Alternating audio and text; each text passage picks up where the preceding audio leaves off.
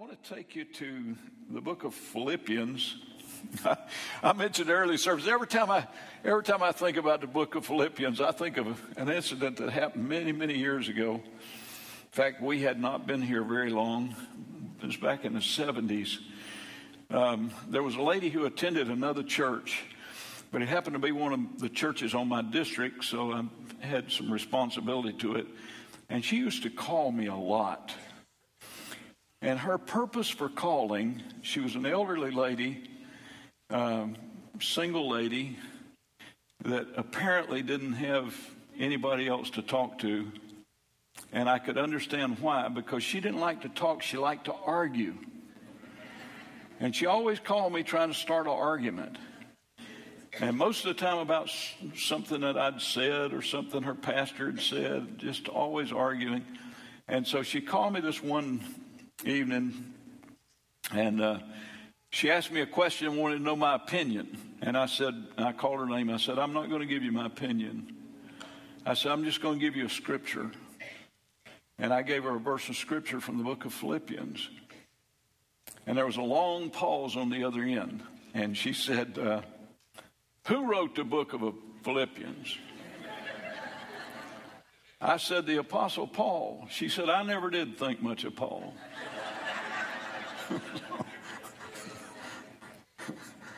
Well, I think a lot of Paul. God used him to write about 2/3 of the New Testament, so I think a lot of Paul. He was a great man of God, a great apostle that was selected and chosen of the Lord. And this is a familiar passage of Scripture. In fact, it's been used from this pulpit a number of times, even in the last 6 months or so. This Scripture, Pastor Reagan and I, have run across it in our sharing with you. But I want to use it again, and I want to specifically focus in on three things that I think Paul points out here that we need to get a hold of. Philippians 3:13 and 14. Brothers, I do not count myself to have attained. In other words, Paul said, I haven't arrived in all that God has done for me. I'm still not there yet. I'm still like you. But this one thing I do, forgetting those things which are behind and reaching forward to those things which are ahead, I press toward the goal, to the prize of the high calling of God in Christ Jesus. What a powerful, powerful statement. I think it might help if we got just a little bit of background as we approach this text. Philippi was a major city in Macedonia. And this city came to world prominence under Philip of Macedon and his more famous son, Alexander the Great. That's where it really came to prominence in history. As to the importance of this scripture, we often refer to Paul's call there as the Macedonian call. You familiar with that? Those of you that are Bible scholars, let me read it to you from Acts chapter 16, verses 9 and 10. A vision appeared to Paul in the night, and a man of Macedonia stood and pleaded with him, saying, come over to Macedonia and help us. Now, after he had seen the vision, immediately we sought to go to Macedonia, concluding that the Lord had called us to preach the gospel there. You might wonder, well, why is this so important? Well, Paul was on his second missionary journey, and he was in the process of strengthening the churches throughout Asia Minor. So the trip had already been planned. The route had already been laid out. Tickets bought from ship to ship, and he was on his journey when he had this great vision. And when he had this vision, the call was for him to leave the Asian trip and go over to Macedonia, which was in Europe. Paul had never ministered to Europe. In fact, none of the apostles had ministered in Europe. Europe was virgin territory for the gospel of Jesus at that time. So the Apostle Paul goes to several of the towns over there, Neapolis and Amphipolis and Thessalonica and Philippi, among other cities over in Europe, and he preaches the gospel. Now, you may wonder why that's important to us today. Well, let me explain. That's where our forefathers heard about Jesus. And how many of you are glad they did? Because as God raised up churches in Europe, then when our founding fathers of this nation came from Europe to America, the gospel came with them. In fact, the gospel's what motivated them to go where they could worship God. They'd really found a relationship with this Lord Jesus Christ. So this is a very strategic time in the history of the church, the early church. If anything had changed or gone differently, or if Paul had ignored this, it's possible that all of history would have been very different as it relates to Christianity and its global impact. Now, when he traveled on, he left Silas and Timothy to develop the works that he had established. And on the next time through the region, Paul added some of his converts to go along on the trip, and these mission trips that he took, men like Gaius and Aristarchus and Secundus and many others that you may read about in your New Testament but may not be very familiar with. They're not real well-known names like Peter, Paul, and John, and you thought I was going to say Peter, Paul, and Mary, didn't you? But Peter, Paul, and John, and James, and some of the others. But this particular church, one of the first church plants in Europe, this particular church had an outstanding characteristic. I mean, they had all the characteristics of the other churches that Paul founded, but there was one that they just seemed, I guess it was a gift that they had, but it just seemed to rise above all the other churches, and that was their generosity. They were just a church that loved to give. For example, during that early history of the New Testament church, they went through an economic downturn in all of Israel, and especially in the Jerusalem area. The city of Jerusalem was really hit hard. In fact, there was actually a famine there. The economy went so bad, and the harvest at that time was so scarce that people were literally going hungry. And some of the people in church. So these European churches, led by the church at Philippi, took up offerings and sent to the church at Jerusalem, and probably saved the lives of many of the Christians in that early day. And the church at Philippi was the one church that stood out above all other. Paul said, you sent once and again. In other words, they didn't just give a token offering. They really reached out and sacrificed to help their brothers and sisters in Jerusalem. Not only that, but when they heard that Paul was in prison, they ministered to him financially. They sent him an offering. And so Paul sits down in his prison cell and writes a letter to this church, telling them, first of all, thanking them, complimenting them on their generosity and how they had helped not only him but the church at Jerusalem during a very, very strategic time. And he actually sent Epaphroditus over there with a letter hand-delivered to this church. And after he complimented them on their giving, then Paul leaves some real nuggets of truth with them and shares his testimony with them.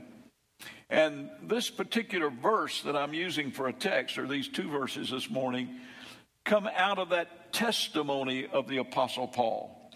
There's three things, as I said, that sort of stand out. The first one, Paul talked to them about forgetting. Let me read it again. Philippians 3:13 and 14. Brothers, I do not count myself to have attained, but this one thing I do, forgetting those things which are behind. Forgetting those things which are behind. There are some things that you need to forget. Make sure your neighbor gets this point. Turn to your neighbor and say, there's some things you ought to forget. Oh, yes, there are some things that we need to forget. Now, obviously, Paul's not telling us to forget everything. Age will take care of that. Bill Gaither said, I can see through my bifocals, my dentures fit just fine. I can live with my arthritis, but I sure do miss my mind. So some people can identify with that. Well, Paul's not talking about forgetting everything. In fact, if there was anybody that brought up the past, it was Paul. When you read about him in the book of Acts, which is the history book of the New Testament, in chapters 22 and 23, when he was defending himself before the courts in Jerusalem, Paul gave his testimony. In other words, he went all the way back to Acts chapter 9 and told them about his Damascus experience. So he's not talking about forgetting everything. In chapter 24, when he defended himself in the courts at Caesarea before Governor Felix and later Governor Festus, he gave his testimony. Then in chapter 26, when he defended himself before King Agrippa, he gave his testimony. So Paul's not talking about forgetting everything. He's talking about selective forgetting. And most of us have experience in that. And you men that don't believe that, ask your wife. She'll tell you. My wife calls it selective memory. The problem with selective memory is that we tend to remember what we should forget and forget what we ought to remember. You ever had that experience? Oh, yes, yes. We tend to forget what we should remember and remember what we should forget. But Paul said there's some things that you ought to forget. And I want to give you a couple of them right here. First of all, what should we forget? Paul mentioned the past, but then he gave his testimony. So it's obvious to me that what he's saying is you ought to forget the negative things of your past and remember the positive things of your past. That's why he gave his testimony. He said, God's been so good to me. In fact, the best thing for me to do is just forget all those other things and just think about the good things of God. You know, when you leave here this morning, you get in your car, you'll notice you got a great big windshield. That's so you can see this way. But you got a little bitty mirror. That's so you can see that way. In other words, the manufacturer of that automobile that you drive understood that you would be spending a lot more time looking that way than you would looking that way. But I meet some Christians who go through life driving like this. And that is dangerous. That can get you hurt. That can get you killed. In fact, you can't make forward progress if you're always looking back. That's okay to glance back every once in a while and remind yourself about good things. But there's some things that we ought to forget. Let me give you some scriptural examples of forgetting. And here's some things that you ought to forget. Let me take you way back to Genesis chapter 41 in the life of brother Joseph. In verse 51, Joseph called the name of his firstborn Manasseh. Now, that doesn't mean very much to us. We think of Manasseh. We think of the couple of the tribes in Israel. In fact, one of them was Ephraim, one of them was Manasseh. Both of those tribes are named after Joseph's sons. He had two sons, Ephraim and Manasseh. Manasseh was the firstborn, but here's why he named him that. He said, "For God has made me forget all of my toil and all my father's house." In other words, he was able to forget all of the bad things that happened to him in his father's house. What happened to him in his father's house that was bad? His brothers were jealous of him. His brothers threw him in a pit. His brothers sold him to a caravan of Ishmaelites who took him to Egypt and sold him as a slave. That's his father's house. Then he said, God's helped me forget that. And then he talked about all of his toil. He's not talking about good labor here. He's talking about those years that he spent in prison. Hebrews talks about him being hurt, his arms and his ankles with the chains of Egyptian slavery, when he was made to work on a chain gang in a prison in Egypt. That toil, and you got to realize, folks, Joseph had to make a decision. He could allow his thoughts of his brother that caused those sores on his ankles from those shackles that he bore in prison, and all of that hard labor and all those years. We're talking about years, folks. We're not talking about a few minutes. We're talking about years of hard times. He could have allowed that to fester in his heart and turn to hatred and jealousy and envy and strife and all kind of terrible things could have filled his spirit. But he said, there came a day, in spite of all of those years that went bad. I mean, about 13 straight years, he just went down, down, down, down. But one day, God brought him through it and lifted him up. And he was able to be the prime minister of Egypt. And he was able to get married. He was able to have children, raise a family. And that first one, he said, look at this boy, my goodness alive.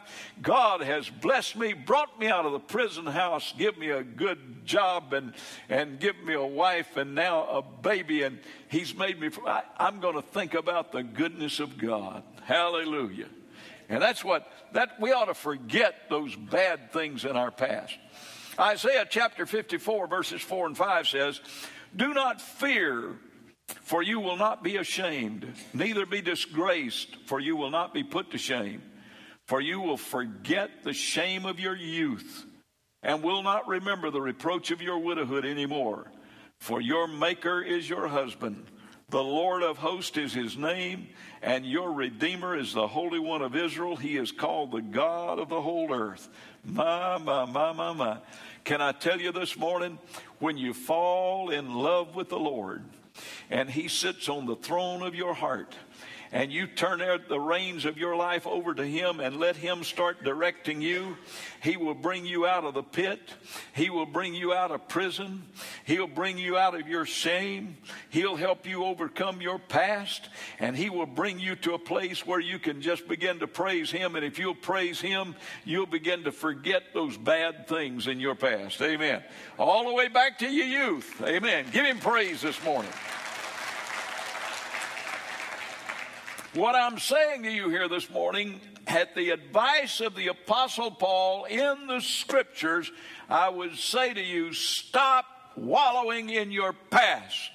Amen. Quit staring in the rearview mirror. Forget it. Forget it. Forget it. Yesterday's gone. Forget it. Forget it. Forget it. Turn to your neighbor and say, forget it. Forget it. Forget it.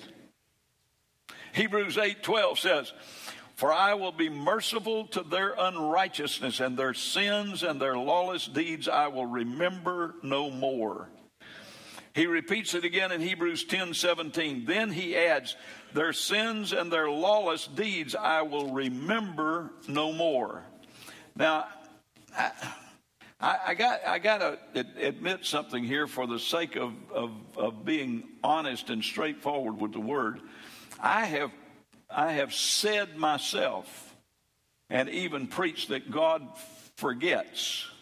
And I've struggled with this for a long time because God is omniscient. That means God is all-knowing. And how do you say God forgets and God's all-knowing at the same time? And so I've gone back to the Scriptures that I just had in my mind that said God forgets, and I realized it doesn't say God forgets, it says God does not remember. There is a difference in forgetting and not remembering.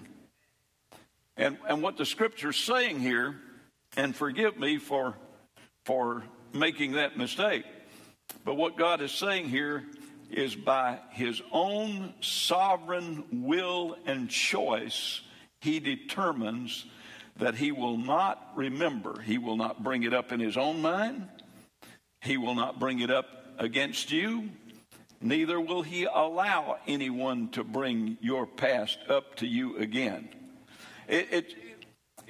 I know it's a matter of semantics here, and I'm not trying to I'm not trying to just, split hairs.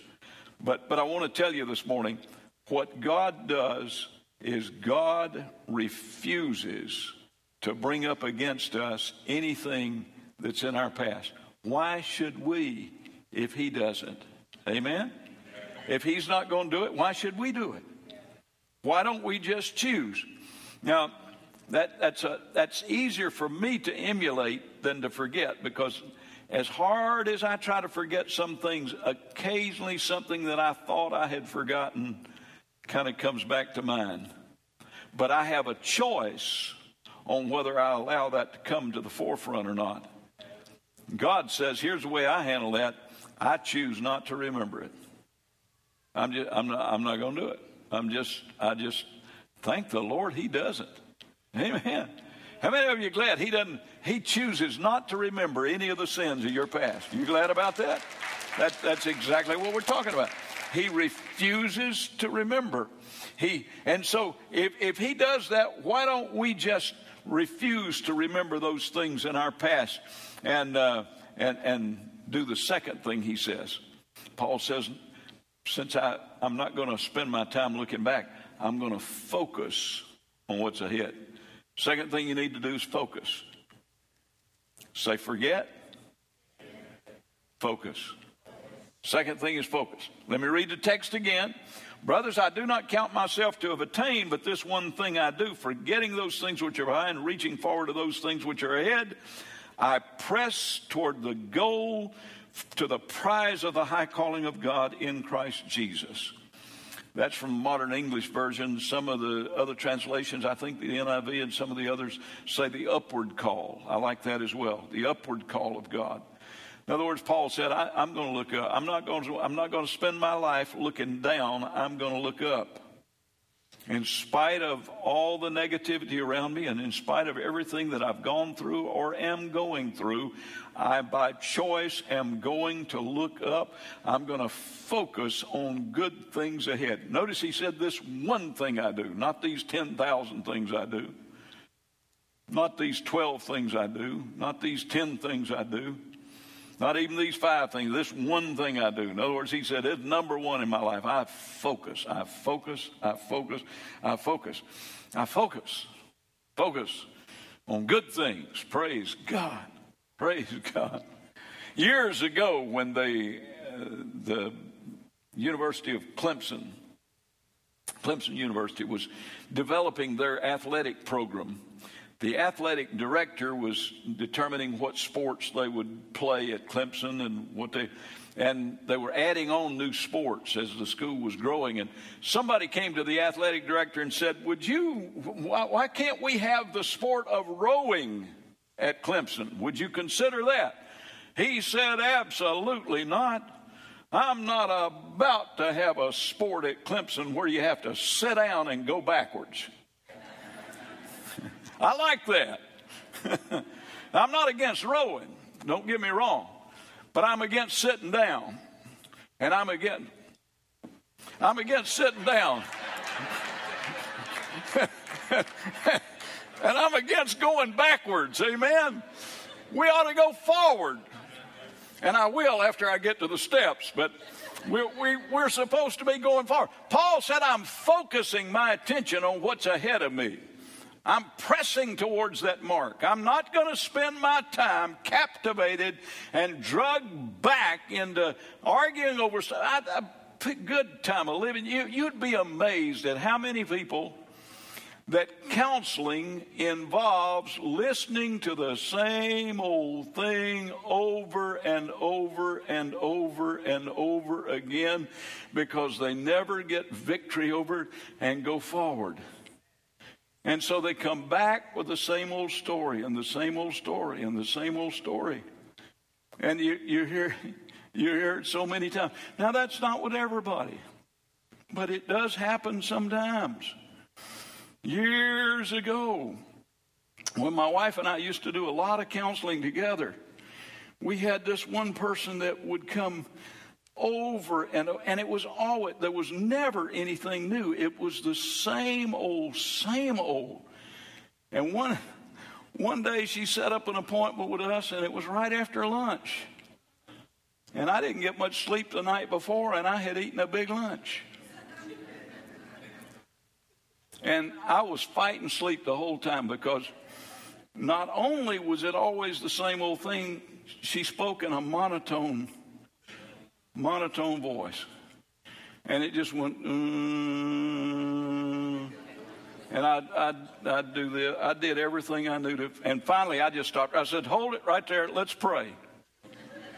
Let's pray. I was going to get out of this thing because if I kept on, I was afraid I'd go to sleep. And I started praying, and I went sound asleep while I was praying. My wife knew I was asleep when I was praying because all of a sudden I started praying for my children. Had nothing to do with what this woman was talking about. And I was literally dreaming. I was dreaming. I saw my kids, and I was dreaming. So I was just praying asleep. Sleep praying. Better than sleepwalking. So my wife managed to clear her throat real loud, enough that got me awake, and I went on and prayed for a good long while then about this particular person and everything, and hoping she'd forget what I'd prayed about my family that had nothing to do with her situation. But what I'm telling you is, don't wallow in the same old stuff. You'll never make any progress as long as you're treading water, or as long as you're just spinning your wheels in the same old mud hole. Paul said, focus. And here's some good things to focus on. He gives us 2 Corinthians chapter 5, verse 17 to 21. Look at this. Therefore, if anyone is in Christ, he is a new creation. How many of you are in the Lord Jesus Christ today? You know sins are forgiven. You've been born again. You're in Christ. Listen to what he says. Old things are passed away. Behold, all things are become new. Now all things are of God, who has reconciled us unto himself through Jesus Christ, and has given us the ministry of reconciliation. That is, that God was in Christ reconciling the world to himself, not imputing their trespasses to them, and has committed to us the word of reconciliation. Now then, we are ambassadors for Christ, as though God were pleading through us. We implore you on Christ's behalf, be reconciled to God. For he made him who knew no sin to be sin for us, that we might become the righteousness of God in him. Wow, look at that. You want something to think about? Think about this. We are a new creation in Christ Jesus. We're new creatures. We've been reconciled. In other words, we have been brought into right relationship with God, our Heavenly Father, and with the whole family of heaven. You need to sort of lift up your head a little bit this morning. Folks, you somebody. You somebody. Amen. You're on good standing in the courts of heaven. Boy, you can't beat that. I have some preacher friends that are able to have access to the White House, and that's a pretty big deal. But I want to tell you something this morning. I'm not trying to one up anybody, but I've got some recognition in a places higher than the White House, the courts of heaven. I've been reconciled to God. I'm in right standing with my Father this morning. I felt him invite me in this morning when I was praying. Just come on into the throne of grace. Welcome, son, you part of the family. Tell us what your requests are to the God. That's who we are and what we have in the Lord. We've been reconciled to God. Boy, you got clout in the right place this morning. And we're supposed to be now, he has made us to be ministers of reconciliation. And I could preach a whole sermon on this one right here. Because the body of Christ, you and I in the body of Christ today are supposed to be ministers of reconciliation. In other words, what we do and what we say ought to be bringing folks together, not putting folks apart. Amen? Do I need to preach here a while, or You're a pretty sharp audience. I believe y'all get it. Everywhere I look today, there's an effort to divide us. Don't fall in that trap, folks. Don't let it happen. Don't let it happen. Here's all I'm going to say about voting. You ought to vote. You ought to go to the polls this week if you haven't already, and you ought to vote. Let me tell you why I say that. Jesus said, render to Caesar the things that are Caesar's, unto God the things that are God's. We don't have a Caesar in the form of a dictator or a king. You know who our Caesar is? The United States of America? It's the Constitution. We are ruled by our Constitution. That's the Caesar that rules the government of the United States of America. And the Constitution says that we shall vote. So we should vote. That's all I'm going to tell you. You ask me how to vote, I'm not going to tell you how to vote. I'm going to tell you to pray about how you vote. I'm going to tell you to study the word of the Lord and try to the best of your ability to let this be your guide in everything that you do. And we need to elect people that honor God's word and have a fear of God. And that's the best thing you can do where that's possible. So do that. But I'm not going to go beyond that. And neither am I going to fall out with or fuss with or try to put somebody down that don't see things the same way I do. Because God's called us to be ministers of reconciliation. Amen. Amen. Let me tell you, years ago, I have certain things that I pray about on each day of the week. And there's one day, it's Friday, that I pray for our government. And way back since the 70s, I pray for our executive branch, and I call those by name, our president, our vice president, and all the cabinet members I can think of, and everybody in the executive branch I can think of. I pray for our legislative branch, and I pray especially for our senators by name and our representatives by name. And I write them down in my prayer book so I won't forget who they are. I've been doing that. Let me tell you, I've done that I do that for the president we have now. I did that for the president that we had before him. I did that for the president that we had before him. I did that for the president we had before him. It doesn't matter to me whether they're Democrat or Republican. My job is to pray for our nation and pray for our leaders. Amen? It's hard to talk about people you pray for. And the fact is, you don't pray for people you talk about. So what I think the body of Christ, we ought to be different from this world. We should not be. God's given us the ministry of reconciliation. Let's just bless one another and pray for one another and pray for our nation and pray that God will bless. And try not to offend each other. Good time of living. You get enough offense and hurt out there in the world. We don't have to do it to one another in the church. Amen. Let's love each other. Praise God. Glory, glory, glory, glory, glory. Praise the Lord. And enough said. We're ambassadors for the Lord. We're supposed to be representing the Lord Jesus on this earth. And we are the righteousness of God in Christ Jesus. He took our sins and gave us his righteousness. You can't beat a deal like that. Another thing you ought to focus on is what God says about you, not what somebody else says about you. I meet people all the time who are still suffering from negative things that have been said over them or said about them or said to them. Why don't you just say what God says?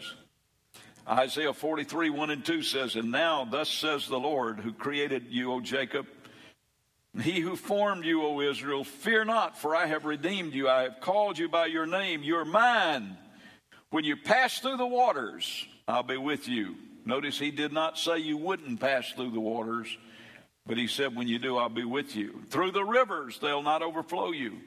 When you walk through the fire, you'll not be burned, nor shall the flames scorch you. Oh, my goodness. He didn't say you wouldn't go through the fire. And folks, I don't know everybody's situation, but I know some situations in this room this morning. I know some of you are going through the fire. I know some of you are going through a tough time right now. I know some of you are dealing with stuff that's tough. God didn't say you wouldn't go through it, but he did say you won't go through it alone. He said, I'll go with you. And then he pledged himself to bring you out on the other side of it with victory if you'll just focus on him. Amen? So let's focus on him this morning and let him bring us through it. Let him bring us through it. You say, well, that's an Old Testament promise. Well, you can claim it. Galatians 3:13 and 14 says, Christ has redeemed us from the curse of the law, having become a curse for us. For it's written, cursed is everyone who hangs on a tree, that the blessing of Abraham might come upon the Gentiles in Christ Jesus, that we might receive the promise of the Spirit through faith. So because of Jesus, we're in Christ Jesus. We are descendants of Abraham through Jesus Christ.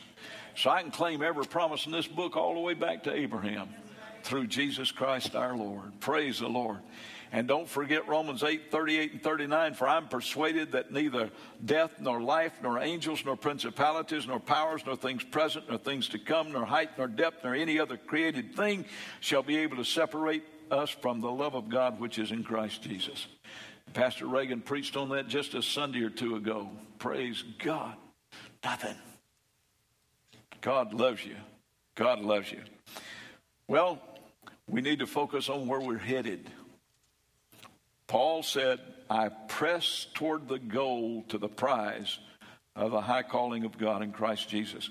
Don't take your eye off the goal. Keep focused on what's ahead.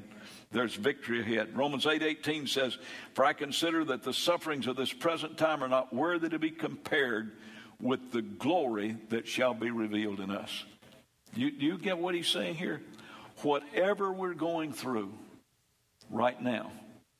I've often thought about this, and I've heard people say from time to time, boy, I tell you, when I get to heaven, I'm going to ask God about this.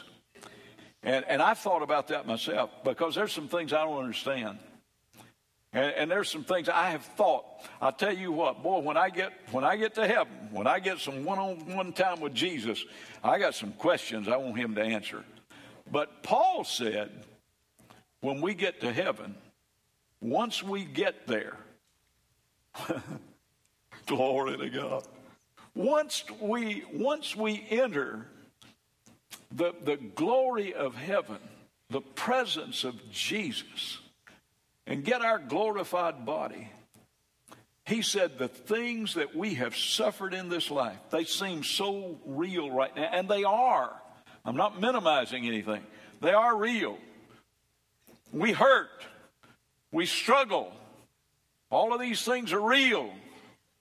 But he said when we get there, all that we've suffered in this life is not even worthy to be compared with the glory that's going to be revealed in us. And so here's what I think I'll probably do. Pastor Reagan will probably be like this. When I get up to Jesus, I get up and I'll say, Lord, I got some. Oh, forget it. It's not even worthy to be talked about here. Oh, let me just bask in this.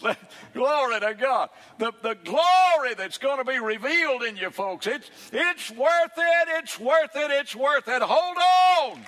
Hold on. It's worth it. Focus. Focus. And finally, my last point, and I'll make it short. Last thing, if you'll forget what's behind you and you'll focus on what's ahead, you'll flourish. Look at Psalms 92:13-15. Those who are planted in the house of the Lord shall flourish in the courts of our God.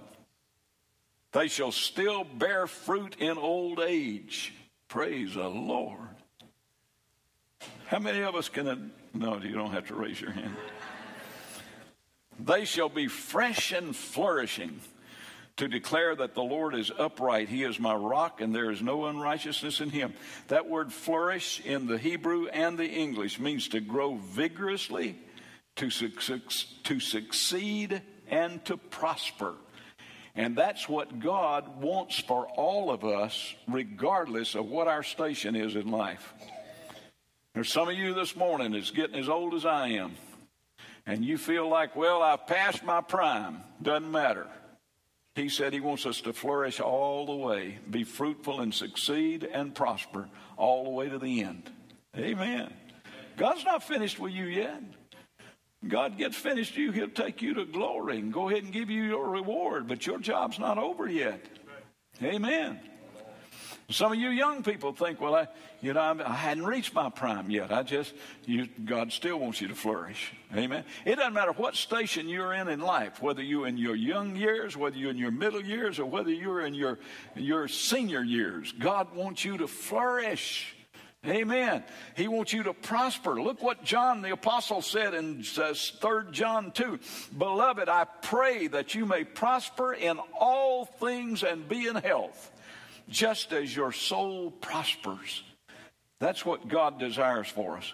And so Paul says to this generous church at Philippi, when he's wrapping it up in chapter 4, and he gets to verse 19, he said, if you'll forget all that stuff behind you, and you'll focus on what's ahead of you, I promise you this, my God will supply all your need according to his riches and glory by Christ Jesus. God wants you to flourish. Will you stand with me, please?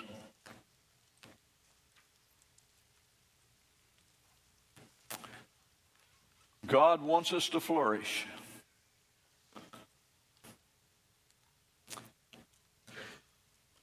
You say, preacher, that's a little hard right now, given what I'm going through. But I want to tell you something. I want you to think of it like this. I know right now it's fall. Thank the Lord for the fall. I'm glad to see the cooler weather, the fall of the year. But I want you to think about spring for a few minutes, because following fall will be winter, and then will come spring. Right now we see the leaves falling off, and things will eventually look dead. But in springtime, the wind will start to blow. Those warm, balmy spring breezes will blow so hard that it'll cause trees to bend, and some limbs will break and fall off. It'll be a shifting time. But those spring winds blowing and bending that tree and bending that tree. And it may look for a little bit like it's not going to make it, but yes, it is. Yes, it will. And what will happen is that those winds that seem like winds of adversity will cause that sap to begin to rise and come up in that tree for the purpose of bringing on new fruit. There's another harvest out there. And I want to say to those of you this morning that are going through a tough time, maybe the battle of your life right now, maybe the hardest thing you've ever faced or dealt with, I want to tell you, when you get through these winds of adversity blowing, God will, if you just keep looking forward, keep focusing on him, God will bring you through this test and this trial, and he'll bring you through the winds of adversity. And there'll be new fruit that will grow in your life. Doesn't matter what age you are, God wants you to flourish. And he'll bring you to that place of flourishing in him. Pastor Steve's going to lead us in a song. And perhaps a prayer in this song. So what I'd like for you to do, I'd like for you to just bow your head for a moment. And I want you to pray right there at your seat where you are. If you're unsaved this morning, I want to invite you to give your heart to Jesus. Just open your heart to him. Ask him in right now. If you're struggling in any area of your life, I want you to pray and ask God to help you. If there's some stuff that's been tormenting you out of your past, I want you to ask the Lord this morning to help you just to forget it. And just determine that you're not going to remember it. You're not going to bring it up anymore. You're just going to let it go. You're going to put it behind you. Whatever your need is, just go ahead and present those needs to the Lord.